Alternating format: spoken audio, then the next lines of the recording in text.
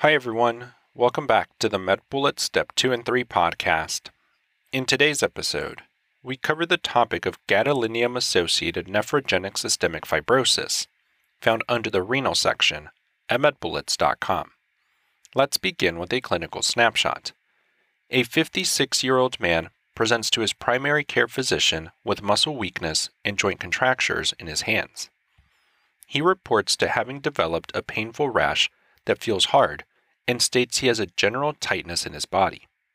He has a past medical history of type 2 diabetes mellitus and end-stage renal disease treated with hemodialysis. About 1 month prior to presentation, the patient had a transient ischemic attack and underwent an MRI with contrast of the brain. On physical exam, he has bilateral symmetric indurated papules and plaques on his forearms and shins. His hands have contractures, and his range of motion is limited in the involved joints. Laboratory evaluation reveals an elevated erythrocyte sedimentation rate, C-reactive protein, and ferritin. Let's continue with an introduction to gadolinium-associated nephrogenic systemic fibrosis. Clinically, this is defined as a rare systemic fibrosing disorder in patients with renal failure that is associated with gadolinium-containing contrast agents. It is primarily characterized by thickening of the skin and fibrosis of the dermis, but it can also affect the muscle, fascia, lungs, and heart. In terms of the epidemiology, this is a rare disease. Demographically, it occurs only in patients with renal failure. Risk factors include renal failure, renal transplant, chronic kidney disease, and exposure to gadolinium-containing agents. In terms of the etiology, remember that gadolinium is an active component in contrast agents used in MRI studies. In terms of the pathogenesis, the exact mechanism is unclear, but gadolinium may dissociate from its chelating molecule and increase the exposure in patients with renal failure. Gadolinium deposition in tissue may then cause a tissue injury reaction. This may activate transforming growth factor beta-1. The gadolinium may also directly increase the number of circulating fibrocytes by stimulating the bone marrow. The increased number of fibrocytes can then produce collagen and cause tissue fibrosis. Moving on to the presentation. Symptom onset occurs 2 to 4 weeks after exposure to gadolinium, but can occur up to years after exposure. Skin lesions start at the extremities and move proximally to the thighs and forearms. The common distribution is from the ankles to below the knees and the skin between the wrists and upper arms.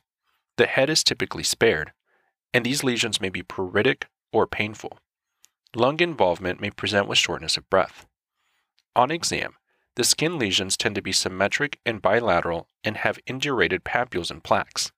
There may be subcutaneous nodules, they may be edematous, and there may be cobblestoning or a peau d'orange appearance. There may also be limited range of motion, joint contractures, and sclerodactyly. In terms of further imaging, a CT scan with contrast is indicated for evaluation of systemic organ involvement. Specific findings may include fibrosis of the fascia and muscles. In terms of further studies, labs may demonstrate elevated erythrocyte sedimentation rate, elevated C-reactive protein, and elevated ferritin. A biopsy reaching the subcutaneous tissue may demonstrate proliferation of CD34-positive dermal fibrocytes. In terms of the differential, make sure to think about scleroderma. Remember that this will present with Renal phenomenon. In terms of treatment, no medical intervention has been proven to be effective, but the following may have some benefit. Conservative options may include physical therapy.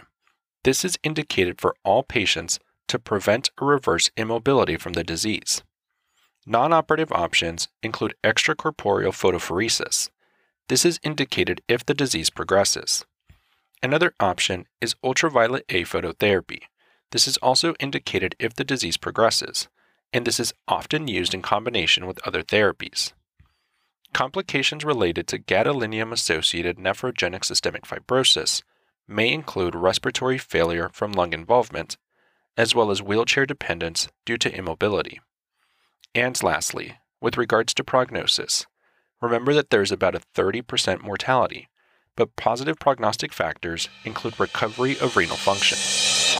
That's all from this review about gadolinium-associated nephrogenic systemic fibrosis. We hope that was helpful. This is the MedBullets Step 2 and 3 podcast, a daily audio review session from MedBullets, the free learning and collaboration community for medical student education. As a reminder, you can follow along with these podcast episodes by reviewing the topics directly on medbullets.com. You can listen to these episodes on the MedBullets website or phone app while reading through the topic. If the MedBullets podcast has been valuable to you, we'd be thrilled if you considered leaving us a 5-star rating and writing us a review on Apple Podcasts. It will help us spread the word and increase our discoverability tremendously. Thanks for tuning in. We'll see you all tomorrow, right here on the MedBullets Step 2 and 3 podcast.